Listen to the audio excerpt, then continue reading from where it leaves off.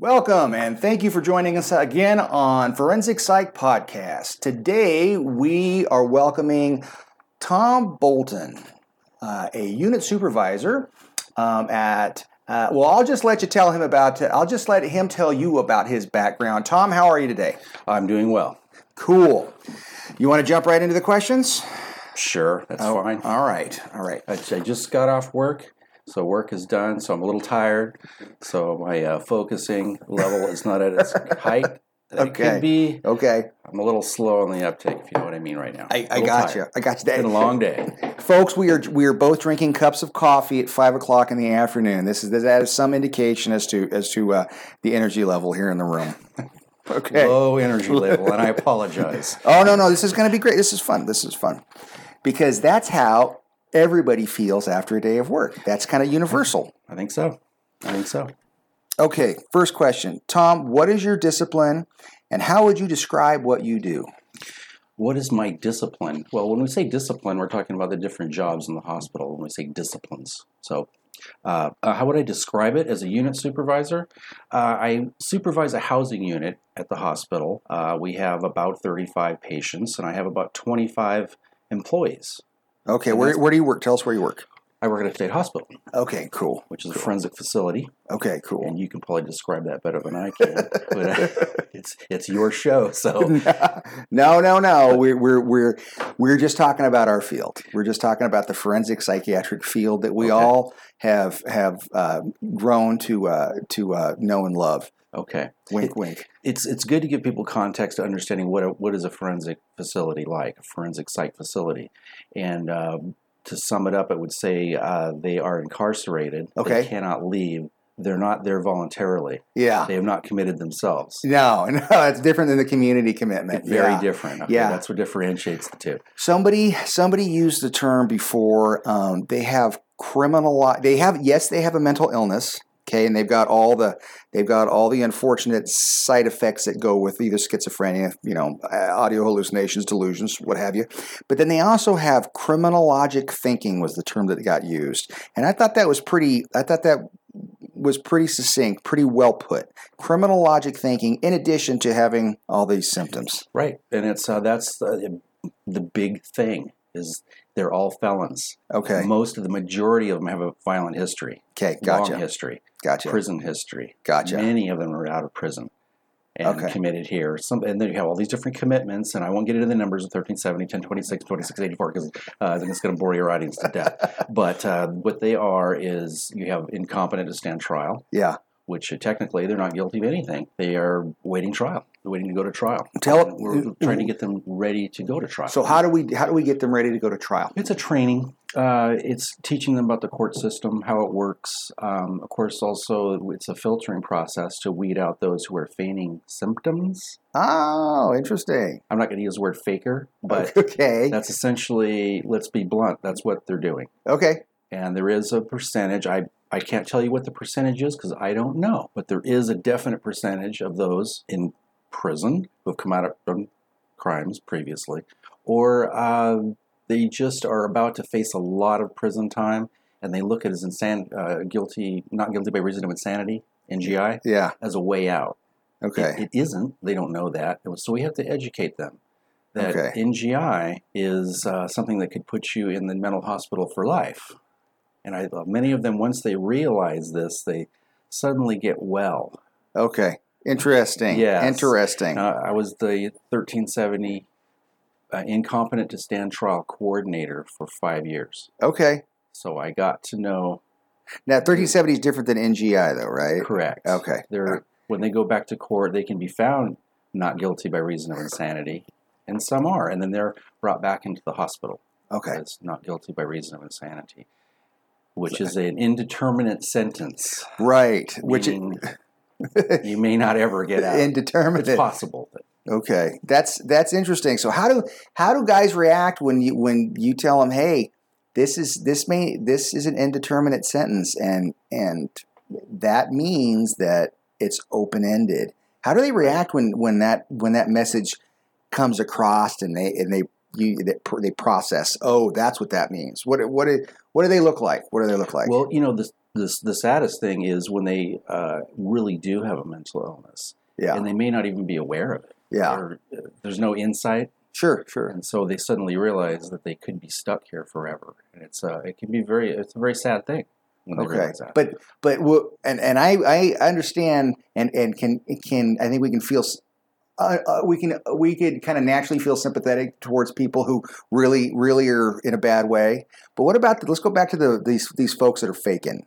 When they get that message across, oh, this could be forever. What happens? What do you see? What does that look like? Well, usually it's not me as a unit supervisor. That's really not my job. That is the forensic psychiatrist. That's who usually breaks the ugly truth to them. Okay. And that's they're sitting down and they can say it with authority because they're the forensic psychiatrists. They're the ones that are going to be testifying in court.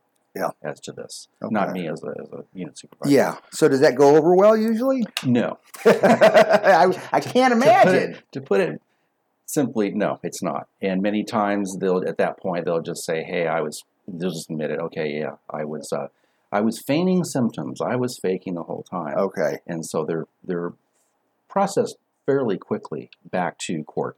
Okay. At that point. Because then it's just a quote and a matter of repeating the quotes to the judge. They're actually back to court where they left off. Okay. So, in a sense, court is put on hold. They hit the pause button. They come to the hospital, get them competent. Oh, wait, he was just fake. I hate to use that word faking, but it's the truth. This is an informal conversation. We can use whatever language we want. Okay.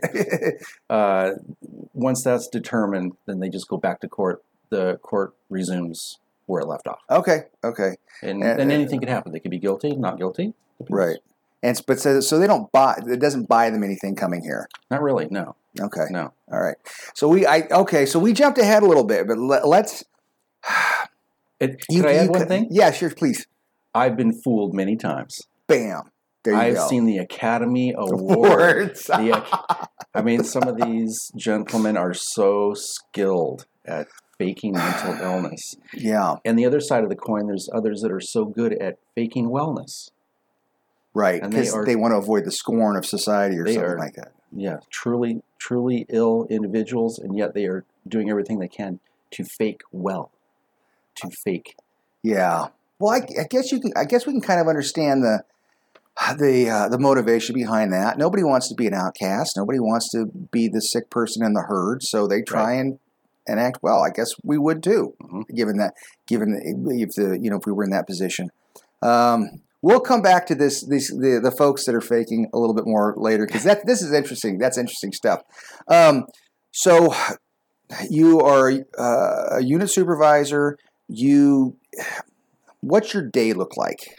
Okay, my primary. What do you do? What you do? Responsibilities.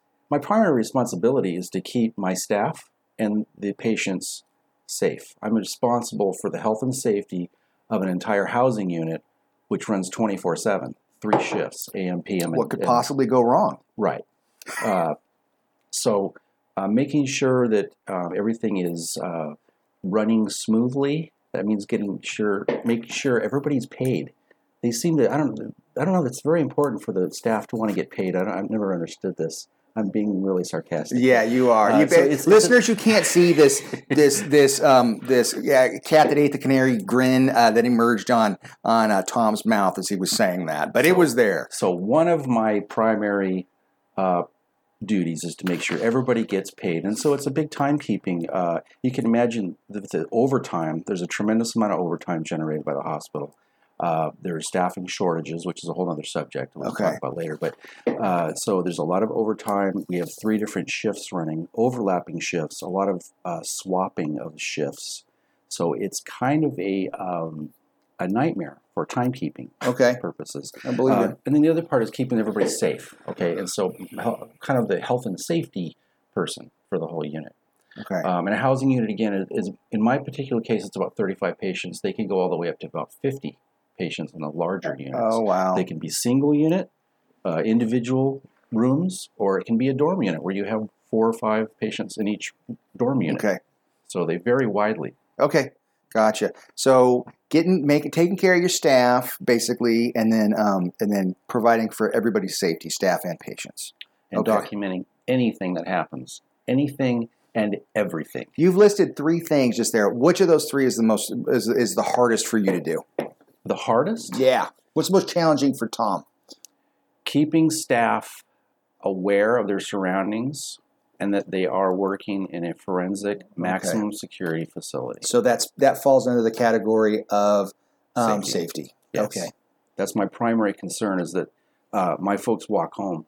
Yeah. They get home every day. What are the barriers to them? What are the barriers to them being safe? What are some barriers that? Well, we're working with a population that's very dangerous. They have a proven track record of violence. Many of them a lifetime of violence against others, themselves, harming themselves or others. So we have a very dangerous environment that we deal with in a professional manner to keep it as safe as possible with the resources that we have.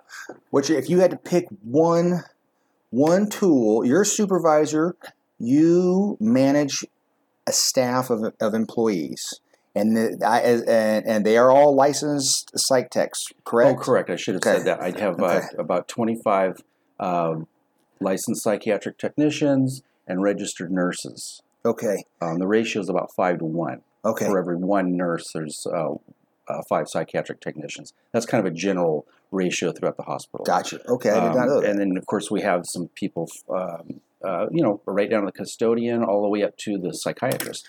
We have a clinicians. Now, I have 5 or 6 clinicians, but I don't supervise them. Right.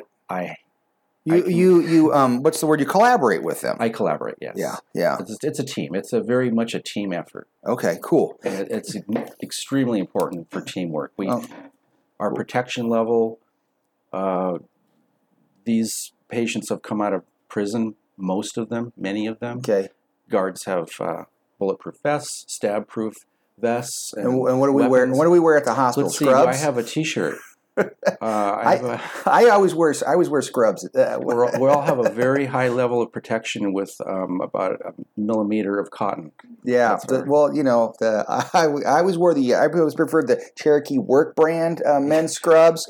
That tightly woven cotton. It's gonna do the job, protecting from puncture wounds.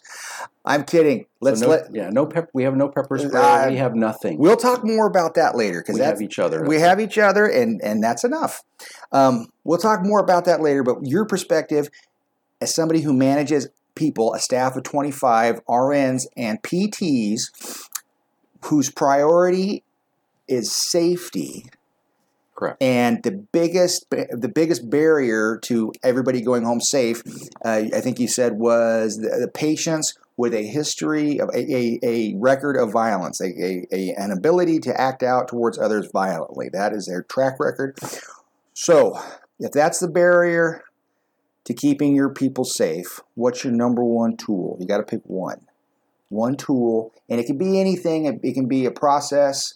It can be a piece of equipment. It can be your interaction. It can be a meeting. It can be anything. What do you think your number one? Well, I think we already said it. Teamwork. Team. Okay. Good deal. Without teamwork, people get hurt. I've seen it. And, I've been there for 20 years. Yeah. I've seen a lot of people get hurt. Many people get hurt. I've been hurt. How? I've been assaulted. Did you have any soft tissue damage or broken bones? Did you have any? Okay. All right. You want to tell us what they were? Broken nose. Broken nose. Yeah, no broken major bones, but facial. I had my eyebrow got cracked. So if you can imagine getting hit that hard where your eyebrows literally cracked. Okay. And the doctor found that later on the x-rays. First it was just, busted nose, you'll be fine. And then, hey, I'm getting headaches. I'm getting, my nose is bleeding 3 weeks later, All right. And then they found that. So that was one of my worst injuries that I've had there. That sounds bad, man. Yeah. Did they diagnose you with a concussion? No, I didn't get knocked out. How would you describe it? Got knocked silly. Okay. Just about got knocked out, but I stayed on my feet. Okay. And luckily I had some help there. that ran up, or he could have beat me to death easily. How many times do you know how many times he hit you? I remember one good one. One good one, and then everything else kind of went. Yeah. Okay. And so it was very early in my career, and that was probably the worst one. So it was a kind of a wake up call where I'm at, where I'm working. All right. How many years ago was that? I was probably about 15 years ago. 15 years ago. Yeah. What? How's your neck? Not so good. I was assaulted by a deer on a motorcycle out in front of the hospital. Okay. All right. Totally, completely different story. No. This is. I was the guy. Let's laugh for a minute. Let's laugh for a minute. What exactly happened with the deer? I was riding into work, coming into the hospital road, and a deer jumped out of the trees. And the people behind me, luckily I had a couple of nurses behind me in a car. And they said, yeah, it jumped, and then it hesitated, and then right when it got to you, it jumped and landed on you. And then oh my God, Tom! So I got knocked off the bike. And where did it? What part of its body hit you? The whole thing. Just like its chest hit your chest and head. Yeah. Oh, geez. So my neck was pretty messed up for a little while. I lost a few weeks of work, but I came back to work. Okay. But no, my neck has never been the same. Okay. But you're in good spirits. Don't worry, listeners. He's smiling. Hey, you want to? I have a funny deer story. It happened on the way home from work. I was working. I got lunch at 9:00 at night. Ran out to a burger place I liked. You got to go down this rural stretch of road, and on the way back, you don't want to be late, right? So you're going, at a pretty good clip, and I just saw this blur, and then bam, and this thing destroyed the front end of my car. I was able to limp it to work, and it was, and you're leaving close to midnight, and you're like, you don't want to have to get a tow truck at midnight. You want to go home at midnight, especially after you've been in a wreck. Oh yeah. And so I was like, I talked to a friend. It's like, come on, be behind, drive your car behind me, and on the way home, we got pulled over by a cop, and they're like, just go home, but have the other guy drive in front because you have, your lights are pointing down at the ground at your tires, not anywhere that matters. So, so I hit a deer too. So we both got a deer story. Yours is a hell of a lot worse than mine. I'm sorry. And the story about the assault is bad. And everybody that listens to this, everybody that works behind the Sally Port, has a similar story. They all vary in degrees of how bad, but everybody's got their stories. So thank you for sharing that one. Yeah. And I have more for you if you want. Okay. Well, let's we've got more stuff to cover. So let's keep going. All right. Let's keep going here. Okay. We talked about what you do, and we talked about where you work. We got some nice insights from you on that. What's your background? And this is the whole broad spectrum: social, prior work experience, family, economic, education. What's your background? How do you think it informed your choice of profession? Oh, wow, Sam. How much time do we have? Hours, buddy, okay. Hours. I don't want to bore you with my whole life story. Well, you got to keep it real or it's not interesting, Tom. Okay. Well, previous to this, I had a completely unrelated life. Sure. I was oh, wait, the cops are here. My background. Okay. I was heavily involved in the motorsports industry. And when I say motorsports, I worked at dealerships that sold motorcycles, watercraft, ATV, boats, all the toys that everybody has fun that with. Sounds fun. That sounds cool. Yeah. So I used to race motorcycles when I was younger. I did not know that. Yeah. I was heavily involved in that. And I wasn't a professional. I was the amateur. But serious amateur. Yeah, semi-sponsor, not really. That's pretty good. Yeah. But anyway. What'd you ride? Motocross. Okay. Strictly motocross. Okay. So I can name all my bikes: CR500, YZ250, RM250. No. Anyway, had a lot of bikes. Worked in the industry because it was so fun. Yeah. It didn't pay any money, couldn't make any money at it, but I stayed with it and did it for years and years and years. And it was just, I got to ride all these motorcycles, Wave runners too? All that. Okay. That sounds pretty good. All the Sea-Doos and all the ATVs and stuff. And so, that's what kept me in there. I couldn't make an honest couldn't make a good living Gotcha. monetarily, Sure. but it sure was fun. So, I just had to get serious about, let's put it this way. Kids come along, you need money for college, right? Yeah. Okay, Roger so that. this job, I will say this about this job is it pays well. People I've talked with, that's what we all agree on. This is a legitimate profession. We take it seriously. It's rewarding in so many ways. And you get paid a professional's wage, which is refreshing in today's economy. Right. I know that's my 2 cents. Yeah, and for somebody with just a equivalent of a AS degree, a general ed associate degree, I'm making a decent wage. Don't brag. Listeners, this guy's about to brag. I'm going to squash this right now. I'm also about to retire, so I don't know if you mentioned that. No. So listeners, we are privileged because Tom Bolton is going to be a retired man in how many days? 8 days. 8 days. So we got this interview in right under the radar, right under the limit, folks. So thanks. I'm glad you're here, man. Thank you for doing this. Thank you for taking the time. Yeah. Okay. So gosh, what were we talking about? So you were having fun with the motorsports, not making any money. And I spoke to a registered nurse here who's a friend of mine, and he said, "Hey, if you want to make some real money, and it's kind of a scary. He'd been working here already. He knew what it was about. He knew what he was getting me into." Do I know the nurse? First name only? Everett. No.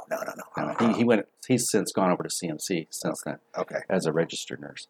But anyway, he told me about the job, gave me a brief description of what it was like, and it's kind of. It may not be for you. It's not for everybody, but you may want to check it out because you can make a pretty decent living. And it's not so much the pay; it's the benefit package is outstanding. Yeah. You can't beat the benefit package. Health insurance, retirement, the vision, dental. Once I saw that on paper, I said, "What's the catch?" Once I saw all this, what's the downside? And not knowing nothing, absolutely nothing about the job. Okay. That's funny. Yeah, in hindsight, isn't that funny? Yes. What's the catch? So I signed, and it's like signing up to the military, and then once you're in, you're in. It's a lot of hoops to get into psychiatric technician school. Yeah, which is a solid year of you're doing 40 hours a week, and you're not getting paid. Mm-hmm. You're in school literally 40 hours a week of clinicals and classroom time. And plus, you have homework, not to mention your homework that you have to do. So it's a tough year. But if you have a spare year on your hands, you too can be a psychiatric technician. Now, an RN is a little bit different program. That's a 2-year program. Right. Takes a little longer. And it's also very tough. Yeah, for sure. But RNs make more. A lot more. Longer. Don't say that. Don't say that. Longer schooling. That's a big focus. Okay. Yeah. Okay. Cool. That was so. You talked to Everett. You got the lowdown. Mm-hmm. You went and signed up for psych tech school. So next thing you know, I'm inside working as a student. Okay. At how was that? Was it thrilling? Did it scare the shit out of you? What was it like? Paint the picture for us. Yeah, scared is a good word. Okay. Because all of a sudden you're in with these.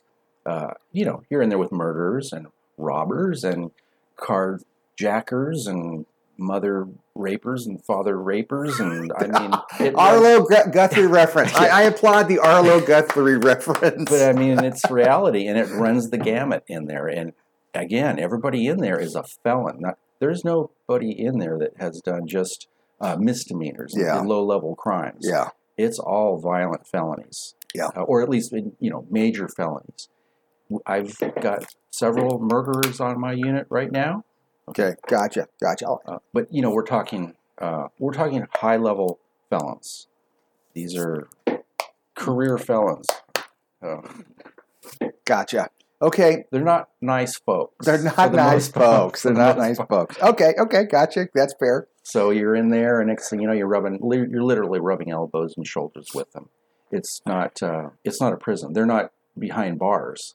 You are walking with them, amongst them, and you're sitting right next to them. And so I think that was probably the I wouldn't say shocking, but surprising thing when I came in was they're just walking loose. Isn't it entry? Well, they're and let's put this in context. They're folks that have those backgrounds that you've mentioned, but this is because by virtue of this being a psychiatric hospital, though it is forensic, they are out walking around in the environment of the housing unit or wherever they go for group activities. We commonly refer to as the milieu. They're out walking around there, and that's where you rub elbows with them. And like you said, that's probably a little startling. That's the most startling thing. And just a quick story: I worked in another area where we admitted them straight out of prison, literally in shackles, where the guards from prison would bring them in and let them loose. And we would put them through the process of going through all the nursing assessment and everything in the admission suite. They call it the admission suite. So I have experience there too. I'm sympathetic to you. So you know what that's like. Yeah. And so my little fun thing I would do is let the guards, because they'd be curious, what's it like to step out into the main hallway here? And I've heard they're just walking around. I said, well, yeah, so they are. Would you like to experience that? And so I would let them out, open the security door, let them out into the main hallway, and usually they would be back against the wall, not in fear. They're guards. Most of these guards are pretty big, burly guys, Sure. But they're many times they'd say, "Hey, I know that guy. Well, you let him run loose. Let's get this straight. These are sworn officers. They've got all due and necessary training to be in any sort of locked facility in the state of California. So that's all cool and good. But they walk out into the main hallway where you work, and they have their back against the wall, and they're okay with their stab proof equipment on, and they are out of their comfort zone immediately. It sounds like. Perfect description, yes. Out of their comfort zone. Because they're used to being in control with bars and weapons. And, of course, they can't have weapons inside. Yeah. The weapons are checked in at the gate before they even step inside the place. Yeah. There's no weapons allowed. Right. Mention that. Right. And so they're suddenly there without their usual weapon. And and they feel a little naked without it, I bet. Yeah. And it's like, welcome to my world, boys. Well, isn't that interesting? And I've mentioned this before. I'm going to mention it again. When I first got into the forensic psych field, I got mentored by a great psych tech named Abe Gomez, who has since passed on to another plane of existence. God bless him. But I shadowed this dude and learned tons of stuff from this guy. And the main thing that I learned from this cat was your mouth is the tool that you work with here. It's the tool that you work with. You can talk to a patient and turn a situation around. You can talk to a patient and use that to defend yourself before anything physical happens. That is your primary. That's our go-to. Is that a fair statement? Absolutely, yes. And that's what makes a skilled psych tech or a skilled nurse, RN, is using the preemptive finesse. Oh, that's a good term. Preemptive finesse. I got to write that down. That's what it's all about, okay. Preemptive finesse. Because if you want to be a cowboy and you want to find trouble, it'll find you very quickly. All right. And so, yes, your little tongue is the rudder that steers a ship. Okay. Isn't that funny how, the rudder's a very, very small little thing, yet it steers a gigantic ship. Well, your tongue kind of does the same thing, and if you don't keep it in check in this place, it'll get you into trouble. Bingo. And I can tell you that from experience. Okay. We want to let's come back to that because that sounds interesting, as does the other action-packed things that have befallen you. But let's talk about we were just talking about your background, and you got the person that tipped you off to this place. It's funny, the other guy I interviewed for this show, he said, "Hey, my guidance counselor never told me about the forensic psychiatric field," and your guidance counselor didn't tell you about that either. I didn't, as a little boy, I didn't say, I want to be a psychiatric technician when I grow up. Gee whiz, right? It never occurred to me. Yeah, Never thought no, about but it's a great field. It Yeah. really is. It's rewarding in so many ways. It is. One thing that resonated with me, what you said, was you had kids and you had college to pay for, and you needed to get real about a profession, so you did that. Mm-hmm. Yeah, and that it's funny what motivates us, but our family is a primary motivator in life. It really Yes. is, man. Yes. It really is. Yeah, when you look at that benefit package, you look at that and wow, that's something. I mean, Yeah, who has a pension it's anymore? huge. It's huge. Yeah, it's so cool. Let's see. So we covered. I think we covered this. We covered this. Okay. I know. There's some taxpayers out there that are going, yeah, well, you're welcome, but Well, that's a whole other thing. Well. But to those taxpayers, in all honesty, we have a very good response. What we do, and I usually get into this later in the discussion, but what we do, in my opinion, is a huge service to the state of California. And if you're listening to this in another state that work and you work in the forensic psychiatric field, it applies to your state too, by golly. We offer care and treatment for people who need it, who are exceedingly challenging to work with. These are not people that you would find in a community psychiatric setting. They can go down to county mental health, okay? Those people can't. These people are different, okay? And we've used this term before too. We are the first responders. Okay. Well, you talked about the fun stuff.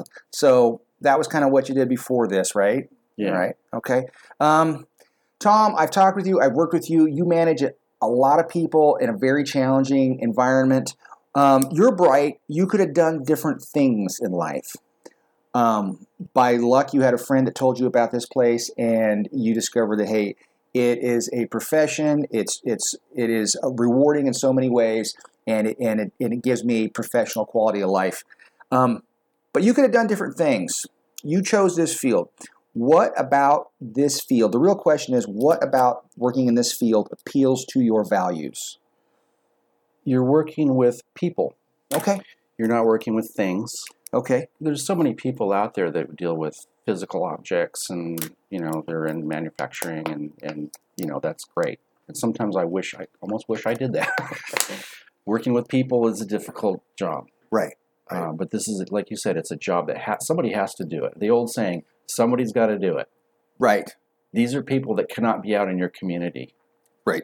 It's unsafe. Right.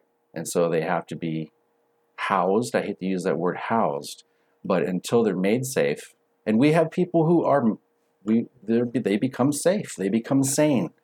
They reach that level where they are discharged from the hospital. They go out to a community setting, and they are successful in it. Yes, absolutely. I've seen it time and time again. I don't see the after effects of when they leave here. I don't get a lot of information because that's not my job to follow them into the community, and so I don't get a lot of news of what happens to these folks right. after they get back out in the community. Right. That's more of a social worker aspect. There's so many clinicians, so many different jobs. Yeah, right. We counted them before: social worker, registered dietitian, psychologist, occupational therapist, recreational therapist, psychiatrist. Each patient has a treatment team, and on that treatment team there is an additional psych tech and RN. We're already at 8 people. Psychologist, psychiatrist. Yeah, we're already at 8 people. Social worker for a treatment team. That is a ton of resources being devoted to one individual, right. and it's all done with the intent of getting them as healthy as they can be. Yes, and so, man, there is hope. There Yeah. actually is hope. And that's something the hospital tries to instill in the patients and in us, that there is hope. These shouldn't be throwaway people. Right. Because there's a faction out there that just says, lock them up, throw away the key, forget about them. Right. And that isn't right. It isn't right. Now, some of them are not safe to be let back out in the community, and we realize that. And so... And we're going to remind everybody. And we're going to remind everybody this is a show of opinions. So everything we express here is our personal opinion. Right. So gotcha. Totally gotcha. Our duty, our job is to keep people safe, and that includes the community. Yeah. So we can tell the taxpayers that if we're talking to them ever. Yes. Okay, cool. So this is a field where we work with people. From my perspective, it's helping. So I think of it as one of the helping professions, and I find that rewarding. Mm-hmm. But we are working with some of the most dangerous people on the planet. I heard somebody describe psych techs and RNs that work directly with the patients as the green berets of the mental health. I've heard that too. Profession. Yeah, absolutely. It's like the special team ops of mental health. Yeah, first line of defense, absolutely. Yeah, I've and heard not that too. they're any better or any more deserving than people who are working out in the community, in the county settings with people who are not criminals. Right. People that just go in and happen to be dealing with psychiatric issues and go to county. Right. Yeah. They're working just as hard, and their work is just as important. Yeah, and just as challenging, difficult, dangerous. Just as difficult and dangerous, yeah. Yeah. But I've heard that green beret expression before, and I think it's totally true. Yeah. We're held to a higher standard. I know that. That's true. That is true. So maybe it sounds like the challenge, you are kind of proud of being able to address the challenge of working with such a difficult population. Mm-hmm. Okay, cool. Yeah, I felt that way too. After I got through the initial year of being scared to death and discovered a level of competency, I was pretty proud of that. Yeah. And if you're working in this field and working with that population, you be proud of that too. Okay? Yeah.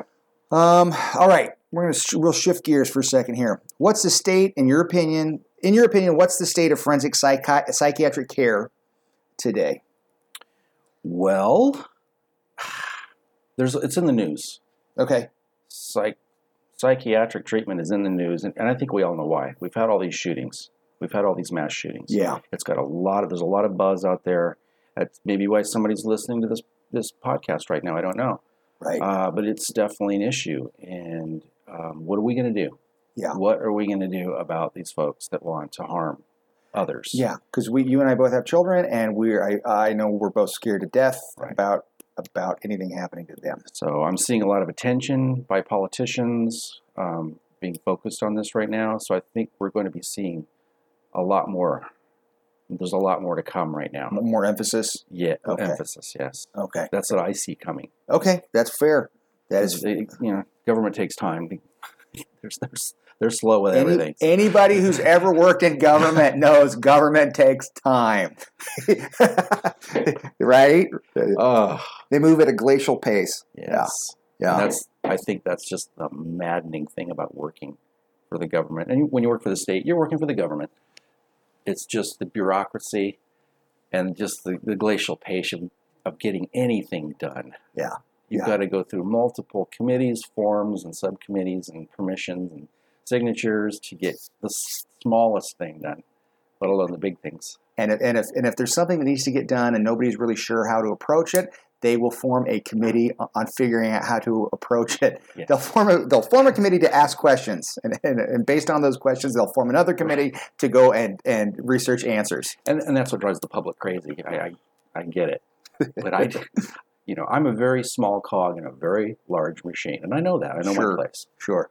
So in the meantime, I just have to follow policy and listeners, he says in the meantime, what he's not reminding us is for 8 more days, and then he doesn't have to do shit ever again.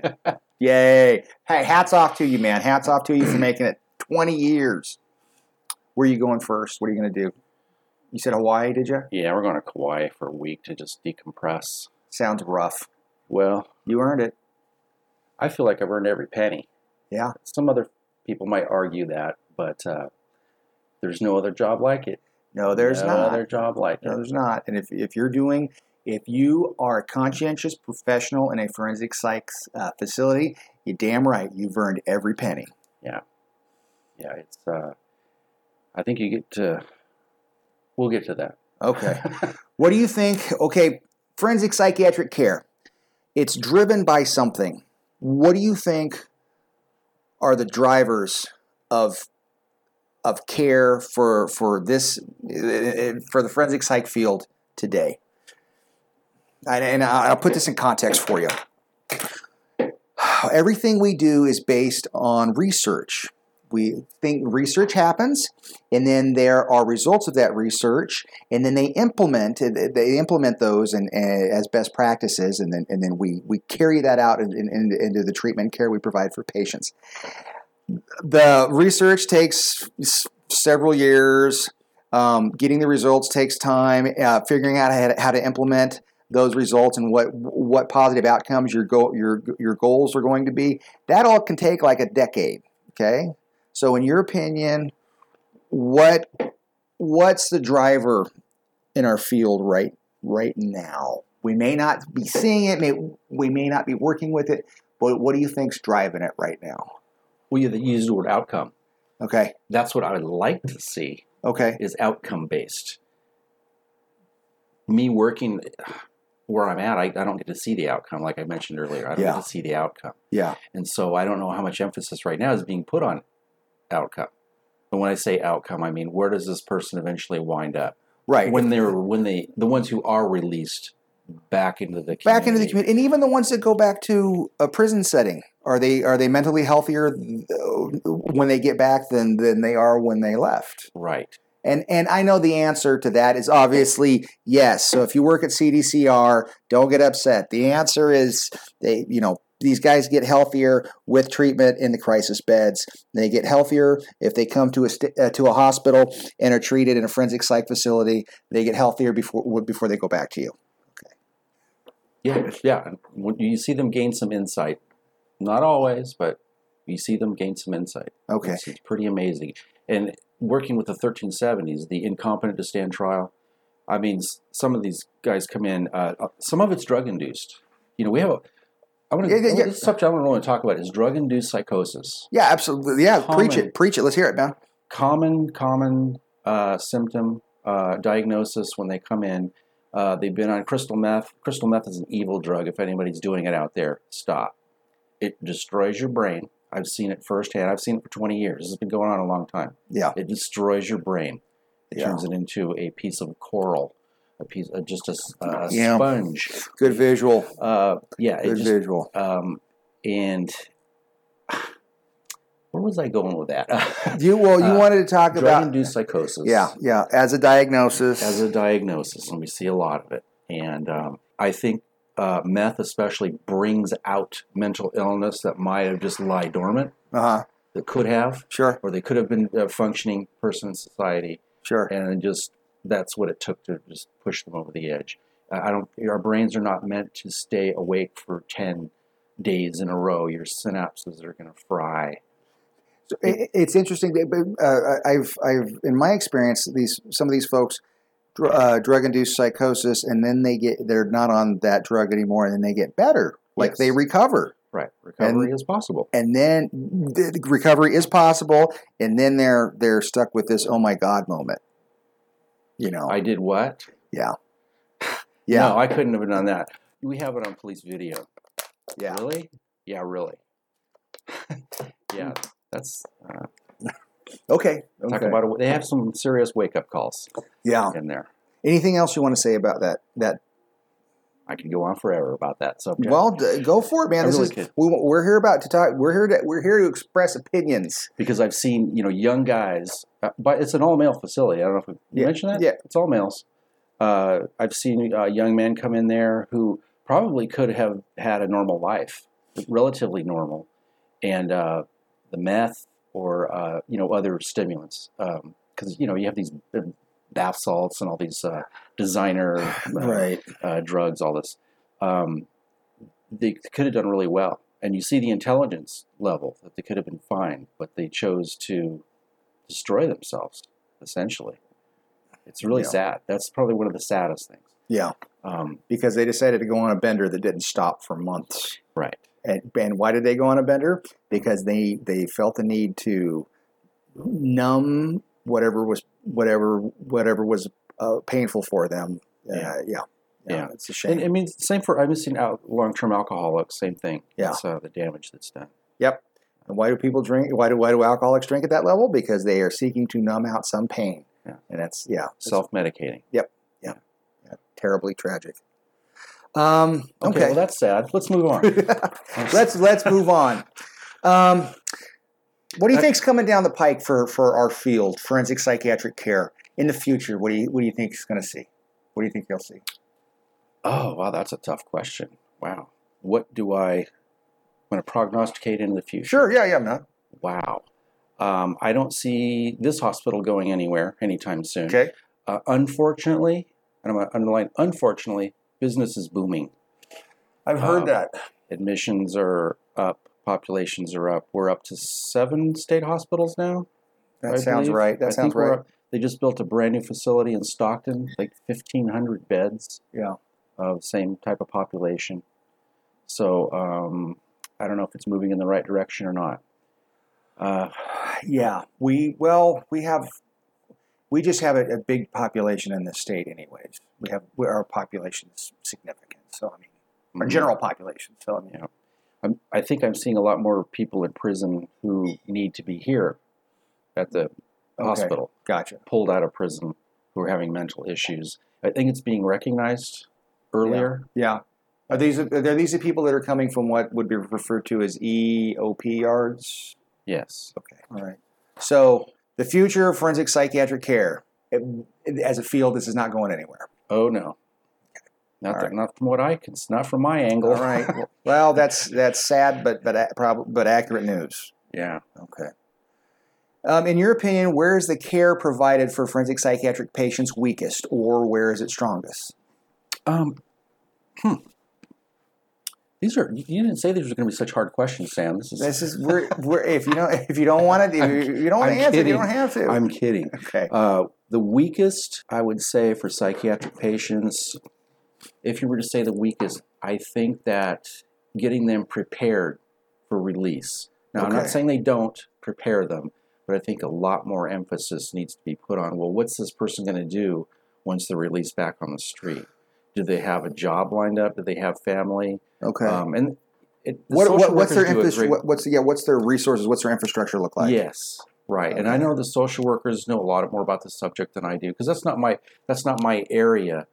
Yeah, you're preoccupied with making sure 25 staff do what they're supposed to do and get paid for it. Yeah. And much of my day is just involved in staff issues and keeping them, like I said, keep the patients and staff safe. Yeah. But yeah, what happens to these people once we're able to do treatment, we see improvement, they go through the program, they get insight, they've done their time, they're back on the street. Now what? What have we done to prepare them to be part of society? Right. Hold a job, get along with your family if you have one. Most of them don't. Yeah, it's sad. Most of them don't, and that is sad. Most of them. And I can't say this with real authority, but I would say the majority of them have very, very chaotic family life. If they even had a family, they're bounced around from foster home to foster home. Yeah. And that's not their fault. That's tough. That is tough. My mind goes in two directions with that thought. One direction is the folks that we see discharging to what are commonly referred to as ConRep type facilities, and I think their success rate is pretty good. It's sort of transitional living for folks who come out of the forensic psychiatric hospital, and so there's some monitoring there's some professionals there that are monitoring some of the behavior, making sure their medication gets taken, which is a critical element. Critical. Because what happens if the medication doesn't get taken? Well, we see this with the 1370s when they come to the hospital here or come to a forensic psychiatric care facility, and they get restored to competency, and then they go back to county jail, and they are there for a set amount of time. And county jail doesn't provide the same services as the hospital. They don't make sure that the meds get taken. So with people who are who have a tendency to be psychotic, or I should say people with, let's just say, schizophrenia, if they start missing their meds, their symptoms emerge in a big way, and then we're right back to square one. Right, and that is the most common diagnosis in the hospital. I believe is schizophrenia. Some depression, OCD, but mainly schizophrenia, paranoid schizophrenia. Right. Yep. All right. Let's see here. So that's where they're that's where you feel they're weakest. Yes. Where do you feel they're strongest? And the care that we provide for forensic psychiatric patients is strongest. Where do you think that is? What does that look like? I think just empathetic care of we're here to help you. Yeah. We're here. If you have the will and the motivation to get well, we can help you. Yeah. I think that's what we do really well here. Right. It's interesting. Stan Stan has mentioned that patients that are here primarily, yes, they receive psychiatric care because they get medication. Yes, they receive psychological care because there is therapy provided. But they are here, and the most thing that they get is nursing care. All these little prompts that the psych techs and RNs provide throughout the day, little corrective steps to try and mirror prosocial behavior, getting them to interact with others in a safe and positive way. Yeah, you say it so much better than I do. Sam. No. You just need to talk more. You need to drink more coffee. I had 2 cups of coffee. You need another cup of coffee. That's the secret. Okay. Hey. Well, I'm interested in what you're saying, so I kind of get lost in your conversation. Nobody wants to hear me. They want to hear you. What do you get excited about professionally? Right now it's a good retirement. God, of course. Yeah. You knew that was coming. Yeah. What can I say? I feel like I've done my time there, and I think people do 30 and 40-year careers in there all the time. I see it. Yeah. And I just met my instructor today. So when I first got here, and now here we are 20 years later, and she's still working. And I told her, yes, I'm retiring. And she was in shock. she was in absolute shock. She goes, what? Yeah, I'm retired. I told her I'm retired. She goes, oh, how long has it been? I go, it's been 20 years. She goes, it has not. She gave me a shove. It has not. I don't know what's going. I'll tell you later. Okay. I don't care. All right. If I tell you have to edit it out. But no, just her first name. Christy. Oh, okay, got Christy, you. I got you. All right, first cool. block psychiatric technician school, and Dang. Here I am, and she's still working. She wants to work, and she's been here for 30 years as an instructor, which is it's a different ballgame. Yeah. It's she works inside security. Yeah. 2 different worlds: working outside security and working inside security. Yep. Completely different worlds. Yep. Yes, sir. That Sally Port is when you go through the Sally Port, and everybody listening that works behind the Sally Port knows exactly what we're talking about. You go through the Sally Port, you are on point. You are on point. And I don't want to get on my high horse here about the dichotomy, the separation, the what's the word I'm trying to think of? The separation, the divide between the people who work on the outside of security and the inside. Go for it. This is a show of we're talking about opinions. I don't want to badmouth the administrators, but there is a disconnect from Sacramento on down to the Sally Port door. Okay. Complete disconnect. Okay, I got you. Yes, we've got these great ideas, wonderful ideas coming out of Sacramento. But there's not enough thought into what it takes to implement them on the floor. Okay. Where the rubber meets the road. Okay. Hey, that sounds like a fair statement, man. I think it's a fair statement. Yeah. And I think the administrators at high levels, they need to start coming inside security and see what we're dealing with. They come on their tours. Okay. And we know what the tours are like, and they're kind of skirted around and skirted away from certain areas. But I think they need to be really in there and spend more time looking around and not to police, not to make more rules and more. Yeah, but to observe. But to observe. So Yeah. I'm on my high horse now. Yeah. Well, here's the deal, Tom. If you're thinking it, guess what? I bet other people are thinking it too. There is a definite, without doubt, there's a resentment of people when I say on the floor. I mean level of care. Sure. Your psych techs, your RNs, and even with some of your clinicians who've been waging the battle. Fighting the good fight. Fighting the good fight inside security for decades. And they've seen these programs come and they've seen these programs go. And some hotshot person up at a very high level, when I say Sacramento, we're talking about the state capitol, where the laws are made. Yeah. And laws are made. And I think there's little thought when a law is made, the ripple effect that goes down and affects everybody. I'm not gonna try to. Yeah, I'm not. I'm not in a position to address exactly what you're referring to because I don't know. We don't have to elaborate on it. I will temper that with by referring back to what we said earlier. We do things here based on information. The information we get is based on scientific studies that take time to compile and then implement. And I don't. That's my 2 cents. I had a psych tech tell me one day, it was very profound. We were collecting data for people, and the data goes through the channels and it goes on up to Sacramento. And people take the data and they study it and then they make changes and whatnot, or come up with new ideas based on the data. Yeah. And so he's busy taking vital signs or something like that. It sounds mundane, but it's necessary. When you take a vital sign off somebody, you're very up close and personal with them. And when you take measurements of guys and wrap the measuring tape around their waist, you're very up close and personal. You're very up close and personal with this person. Yeah. And he said, so what you're saying is they're using this data kind of like we're feeding them crops. So I'm like a crop picker. I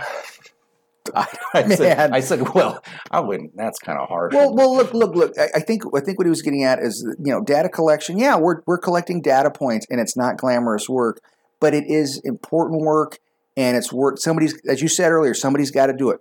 That guy was a data collector, and I don't know what kind of mood he was in that day. He was in a foul mood. Okay, we all have those days, man. So yeah, he was having a bad day, but. And I feel for him. I've been there. I served as a psych tech on the floor. Yeah. Became a shift lead. Worked in the medication room for a while, and worked down, like I said, at the admission suite for a while. That's challenging. That's also challenging. Shift lead is one of the toughest jobs in the hospital. I'll say that with authority. Yeah. I've always kind of thought that the U.S. may not agree with this, but shift leads are the backbone. Absolutely. Of a forensic psychiatric hospital. So you've used shift leads out there. I salute you. Yeah. You have a very tough job. And many of you guys did it longer than I did it. I didn't do it. I lasted about 3 or 4 years, and I said, this is enough for me.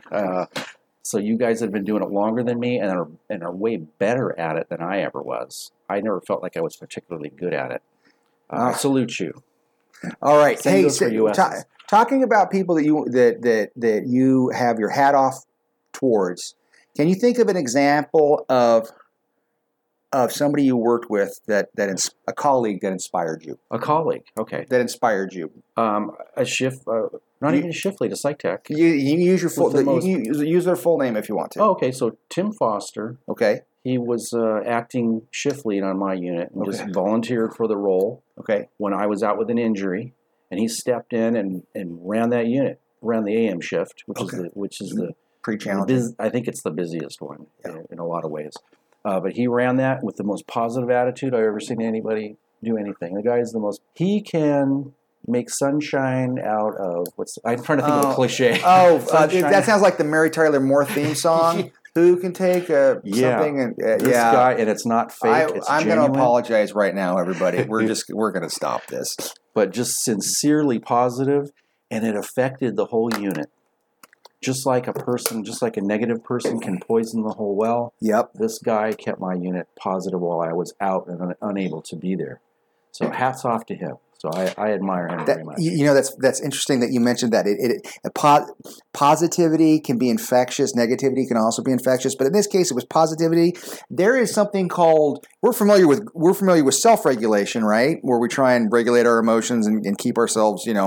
We scan we scan ourselves to see if we're tense or where our headspace is. I'm perfectly controlled at all times. Me too. Ha ha. No, there's something called group regulation too, and this is what it looks like. We hear a loud noise goes off. You look towards the loud noise, and then we look at each other to see what each other's response is. Yes. Yeah. Isn't that interesting? Yeah. Is that something? So if your shift lead is panicking and his nickname is Hair on Fire, the whole unit is going to reflect that. Yeah. And as in this excellent case that you're referring to, this guy was on point. This guy handled business. Yes. And did it in a professional and upbeat manner, which everybody appreciated, staff and patients alike. Mm-hmm. because if you're doing 8 hours here, or if you're doing a mandate and you're doing 16 hours here, that really matters to you. Yeah, and it wasn't fake. I mean, I see him in his real life, his home life, and it's the same. Yeah, so there's no, it's genuine. It's genuine, authentic. Yeah. Okay, we'll switch gears now. Can you think of a colleague, and we're not going to use their names in this case, a colleague that scared you? That did not inspire me. That scared you. Yeah. That scared me. Yes, I've seen a couple of, I'll just call them completely incompetent staff. Okay. Just completely incompetent and uncaring Okay. about their own safety and the safety of others.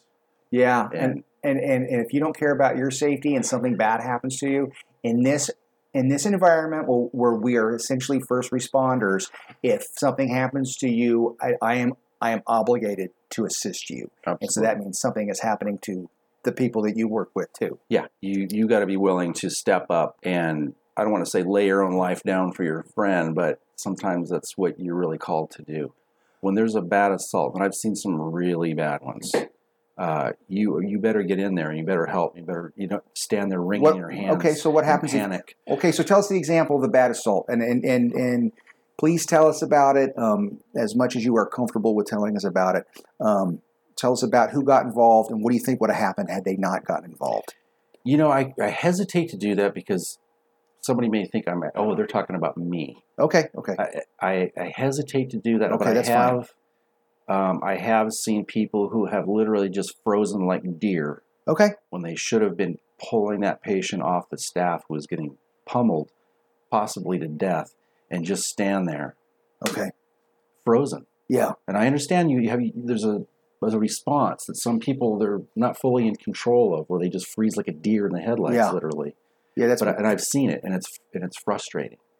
It's very frustrating. well, And they feel bad for them. They feel bad about themselves afterwards. Yeah. Because they realize what they didn't do. Yeah. But they couldn't get themselves to jump in there. and they know what the expectation was. Yes.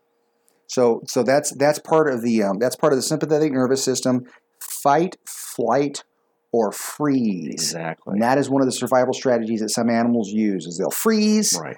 and the and that stillness can protect them, and so that may be some of. I don't what see a we're lot of people experiencing. running away, which is fight or flight. Yeah. I don't see a lot of flight, but I do see I have seen a lot of freeze. And that's what scared you. That's what scared me. And so from then on, you can't trust that person. You can't rely on that person. You just know that they're out of the equation. Okay, As far as a team member, gotcha. Okay, so, and I don't want to name any names. No. or instances. and remember, this is all opinions. So, okay. Thank you for sharing that with us. Let's go to patients. Any patients that inspired you that you've worked with? Oh, several. Okay. Yeah. I've seen several guys come in, and we've had some. I don't know if I call them celebrities, but Be careful with that there one. are no celebrities that I can mention, but people that have just come in and just really, they've really screwed up badly. Okay. That's all I'm going to say. They've just screwed up their whole life. Screwed the pooch. And they come in and they sober up, or come to their senses, whatever you want to call it, and see the mistakes they've made. Okay, now what do I have to do to fix it? What can I do to fix it? And they look around for help from us. Okay. And hey, we're here. That's our job. And they, we tell them this is what we're here for. Glad you want some help, because that's Cool. what we can do. Cool. Yeah. Okay. Cool. So, but And I can't say one specific, because Yeah. there's been many. yeah, but you can kind of get it that, hey, this person, things went bad for them for whatever reason, variety of reasons maybe.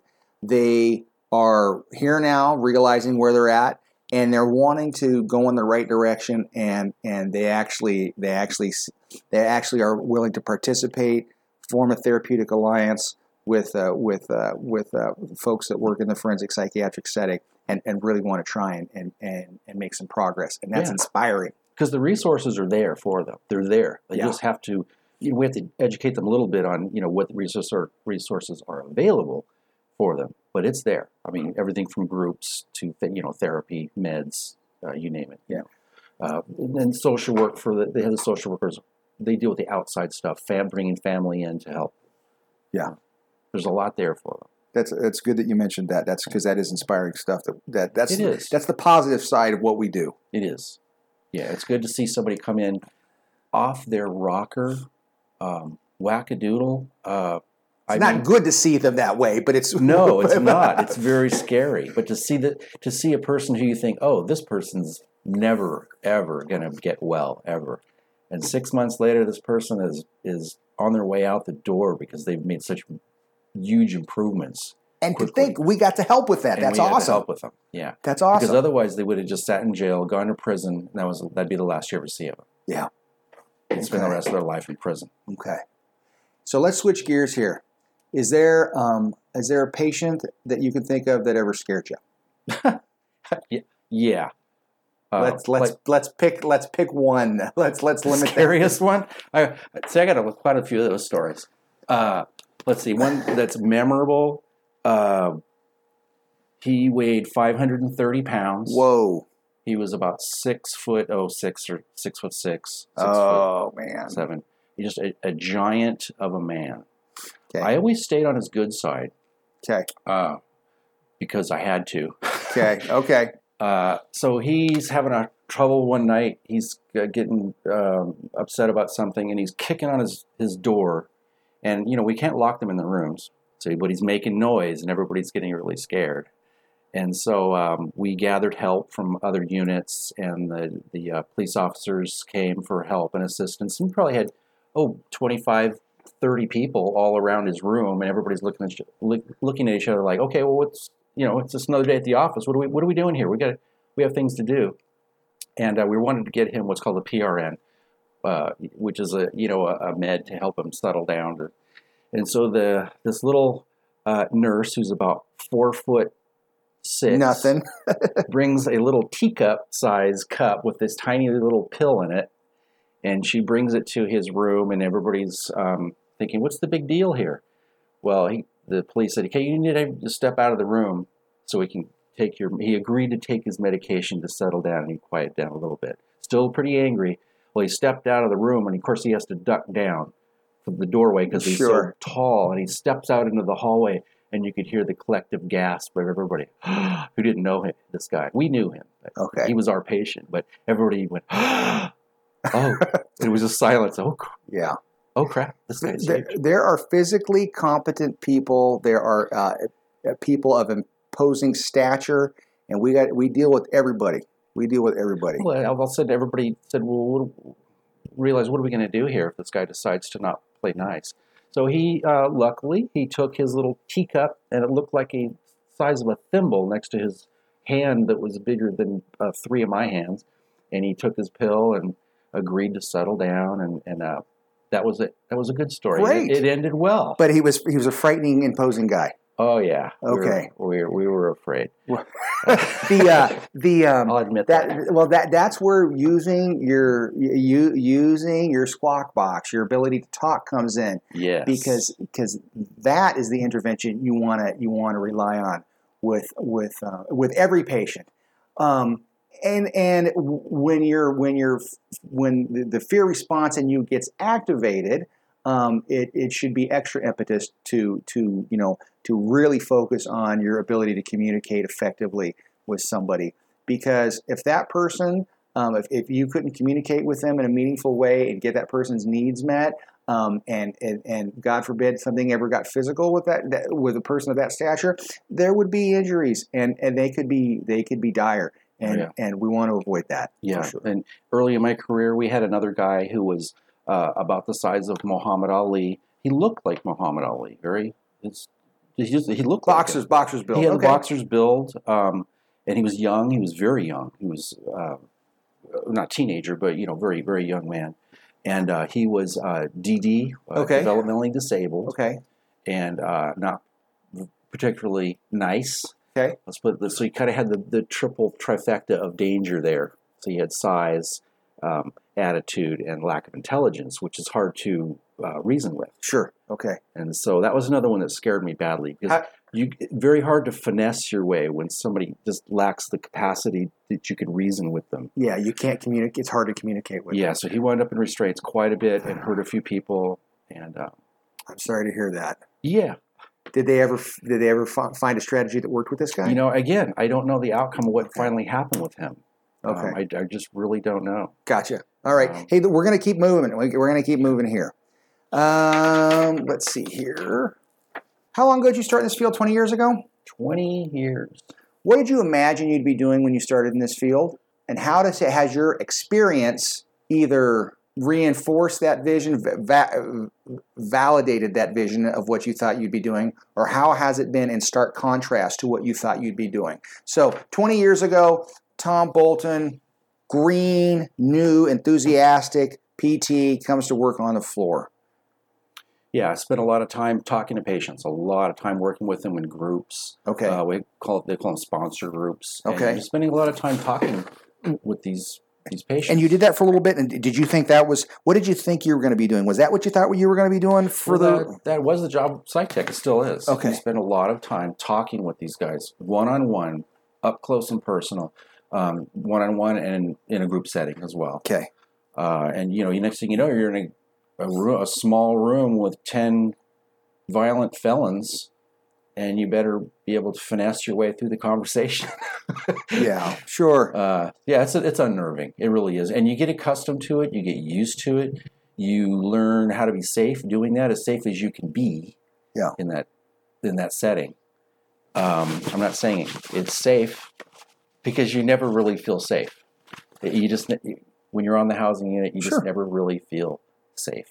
Yeah. At least I never did. Yeah, and remember, we're talking about opinions, man. So we this is what we're here for. Some people feel perfectly safe. Yeah. But I worry about those folks. I have had experience with staff that feel both ways. Some feel super safe all the time, and some feel on edge. I've seen too many people in their careers, and too many people, you know, been hurt, and had to leave. Countless. Yeah. So many. That's terrible. That's the downside of the job. Okay, so that's what you were doing, close proximity, communicating, talking to patients every day in and day out. Is that what you did for 20 years? No. So now, if you fast forward to my present job as a unit supervisor. And don't describe the job to us, because you already did that. You said no, so how has it been in stark contrast to what you envisioned your career looking like at the onset? Well, I'm no longer really working with patients that much. Do you miss it? Yeah. Scary stuff and all? Well, yeah, because I spend all my time dealing with my staff's issues. How do I put this delicately? It's a full-time job. Okay. With staff issues. Managing people is tough, man. It absolutely is. You are a supervisor, and you're managing your staff. You're managing your patients, yes, but you're depending on your staff to really manage the patients. You don't have time for it anymore. Yeah. Okay. And so. Okay.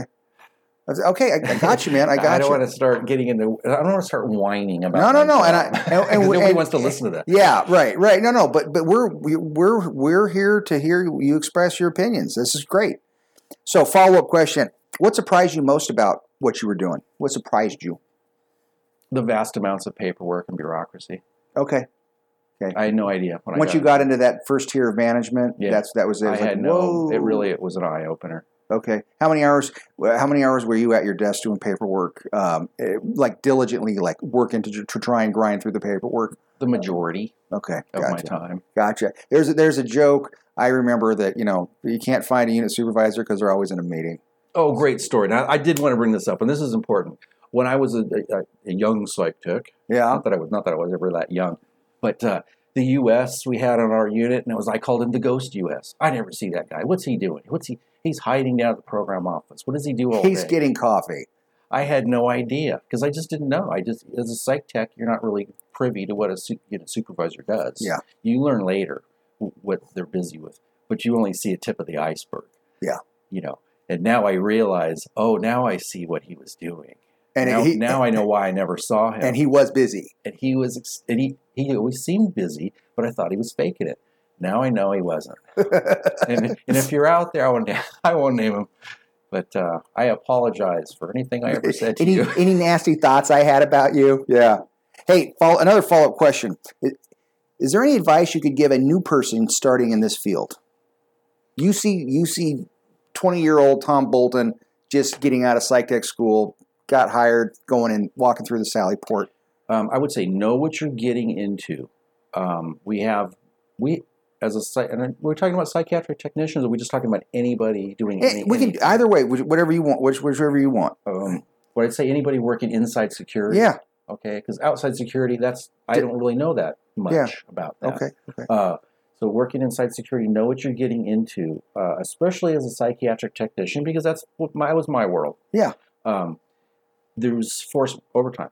Yeah. Which is, it may sound like, oh, I can do that. If you have a family, it's going to have a huge impact on your family. You're going to miss baseball games. You're going to miss, family parties, family birthdays. And it's completely out of your control. It can come at a moment's notice when you're ready. You have your hand on that doorknob and you're ready to walk out the door. You're ready to go home. And sorry, you need to stay 8 more hours after you've had a hell of a day. Yeah. And so I want to prepare.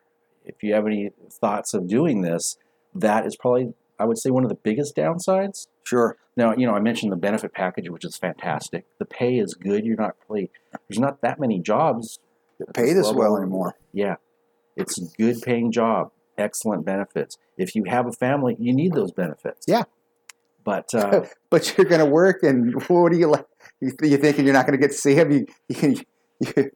Let's put it this way. I did a ton of overtime, and a ton of overtime. Yes, they do pay time and a half. You're going to get paid for that overtime, because I did a lot of overtime at other jobs in the private sector where I wasn't paid for overtime. Yeah. So you are paid for it, but there is a price to pay. And is that what you'd wish you'd known when you started here? Yes. Okay. That's the one thing I wish I knew. All right. Yeah. We got a couple more questions to get to, so we'll keep moving. Okay. Yeah.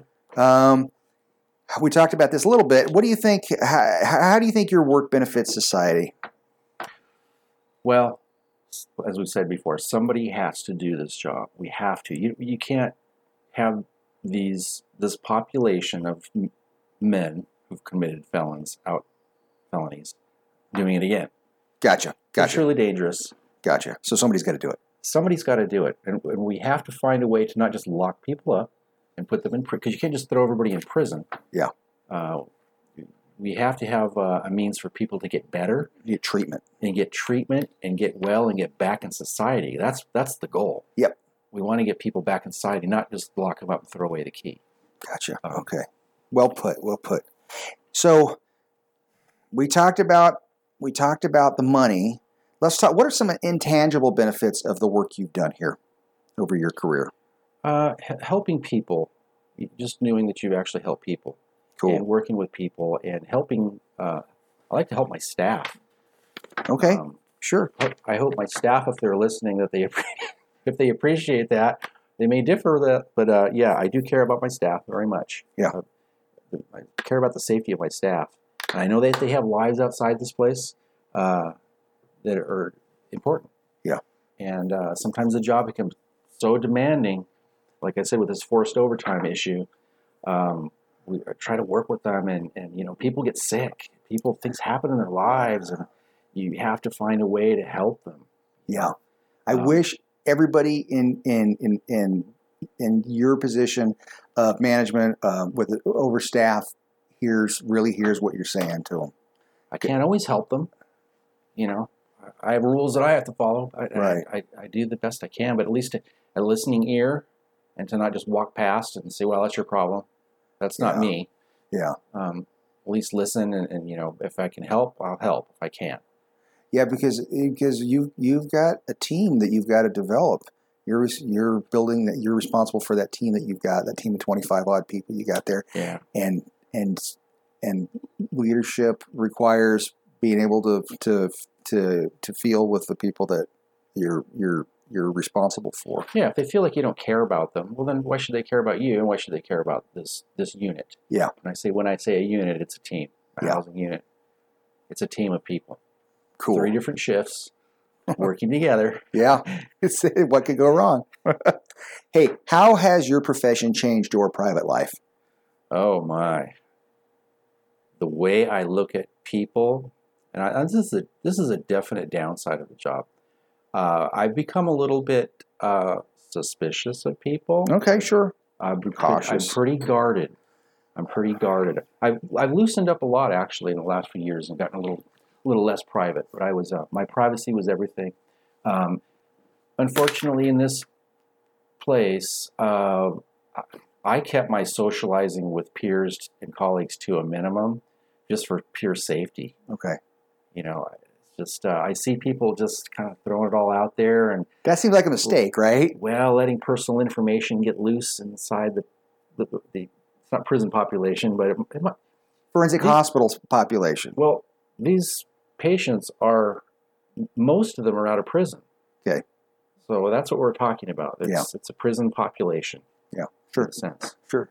So if you're letting your personal information slip out, and when you're socializing with everybody and they know your business and everything about you, it's hard to, loose lips sink ships, as they say. So that will invariably give somebody a lever. If you've read that book, Games Criminals Play, you know that any personal information will be examined by patients, by people that are locked up, as a lever to influence you. yeah. And so if any of you staff that are listening that know me are thinking, wow, no wonder you were so unfriendly. It's because my privacy is pretty important. Okay. It's pretty important. If I was just a single guy, I'd probably be looser. Okay. A little looser. But you got other people to be responsible for. Yeah, I have a family to protect. All right. Why did I even say that? Oh, yeah. Hey, do you do anything? Okay, next question. Do you do anything outside of this field that you'd like to talk about? Business, hobbies, responsibilities, things that bring you meaning and joy and give you a sense of purpose, all that shit. Yeah, I used to do video editing. I was a video editor, intern. Okay. I really love that job. And so Okay. I've gotten back into that Okay, cool. video editing. Kind of creative stuff. Yeah, and the social media thing. So now that I'm going to be cut loose here, be a regular person again, a civilian. No, I'm going to be a civilian because this is a military hierarchy in many ways. In many ways, how the system operates. The abbreviations for sure. Oh, the acronyms. There's pages and pages of acronyms. Yeah. That's funny. We could sit and we could have a conversation about the acronyms, yeah. But we won't bore your audience with that. But yeah, get a little back into the motorcycling a little more, and Cool. Yeah, more family. Gonna buy a time. road bike? Gonna buy a road bike and take a trip? I got both. I got dirt bikes, road bikes. What kind of street bike. what's your road bike? Your street bike, I mean. Sorry. Long story. I inherited it from my father when he passed away. No, Condolences. but the model. Yeah. It's Yeah. a Shadow. It's a Shadow. Honda Shadow? 600 VT 600 VLX. Which Nice. is kind of a oddball lowrider. What you call as a bobber. Yeah, Bobber style. yeah, sort of look reminiscent of the Harley. Yeah, Single yeah. seat, low Cool. back fender. But Cool. anyway, dirt bikes, and I even actually did a race up in Paso about a year ago before my shoulder surgery, and it was fun. I forgot how fun. You got to get back into that then. And I was racing with guys my age, and I Yeah. no wonder I loved this. Masters League or whatever you call it. Yeah. Yeah, it was I think they called it Super Senior. Jeez. That's everybody listening. You should see the smile that erupted on Tom's face when he started talking about bikes in that race. So, there's motocross. There's nothing like it. Anybody that does it knows. And we know other people that do motocross and they love it. So racing motocross. There's no other sport like it. Really, it really isn't. Yeah, I believe you. Last question. You ready for this one? Is it going to be hard? Yes. Okay. Star Wars or Star Trek? Which is better? Star Wars or Star Trek? Which better? Yeah. I like them both. That's okay. I do. I'm a big science fiction fan. I love science fiction. What's your favorite science fiction author? Author? Oh, well, how about my movie? My favorite. Oh, sure. Yeah, go for it. Riddick, Chronicles of Riddick. Okay, cool. Classic. Oh, yeah, that's my favorite. Okay, right on. That style. Right on. And, Blade Runner and those, Do you like the reboot of Blade Runner? No. Did not. The first one stands the test of time. The first one is a classic. Yeah. What's better? I don't know. Star Trek is a little more, what could you say, believable because it deals with technology that's almost here. Yeah. Okay, cool. I can see that coming Gotcha. Well, our handheld communicators, Yes. compliments of Apple. Yeah, that's and, on there. And the food replicator compliments of our microwaves. Yeah, so that fascinates me. Okay. Star Wars, you get a little more into the mystical Mhm. aspect of it, so I get a little bit lost with all the mystical things, and yet it's great. It's a great franchise. Cool. I love it. Tom, thank you so much for being here. Listeners to Forensic Psych, we want to thank you for listening, and stay tuned for our next installment. Bye-bye.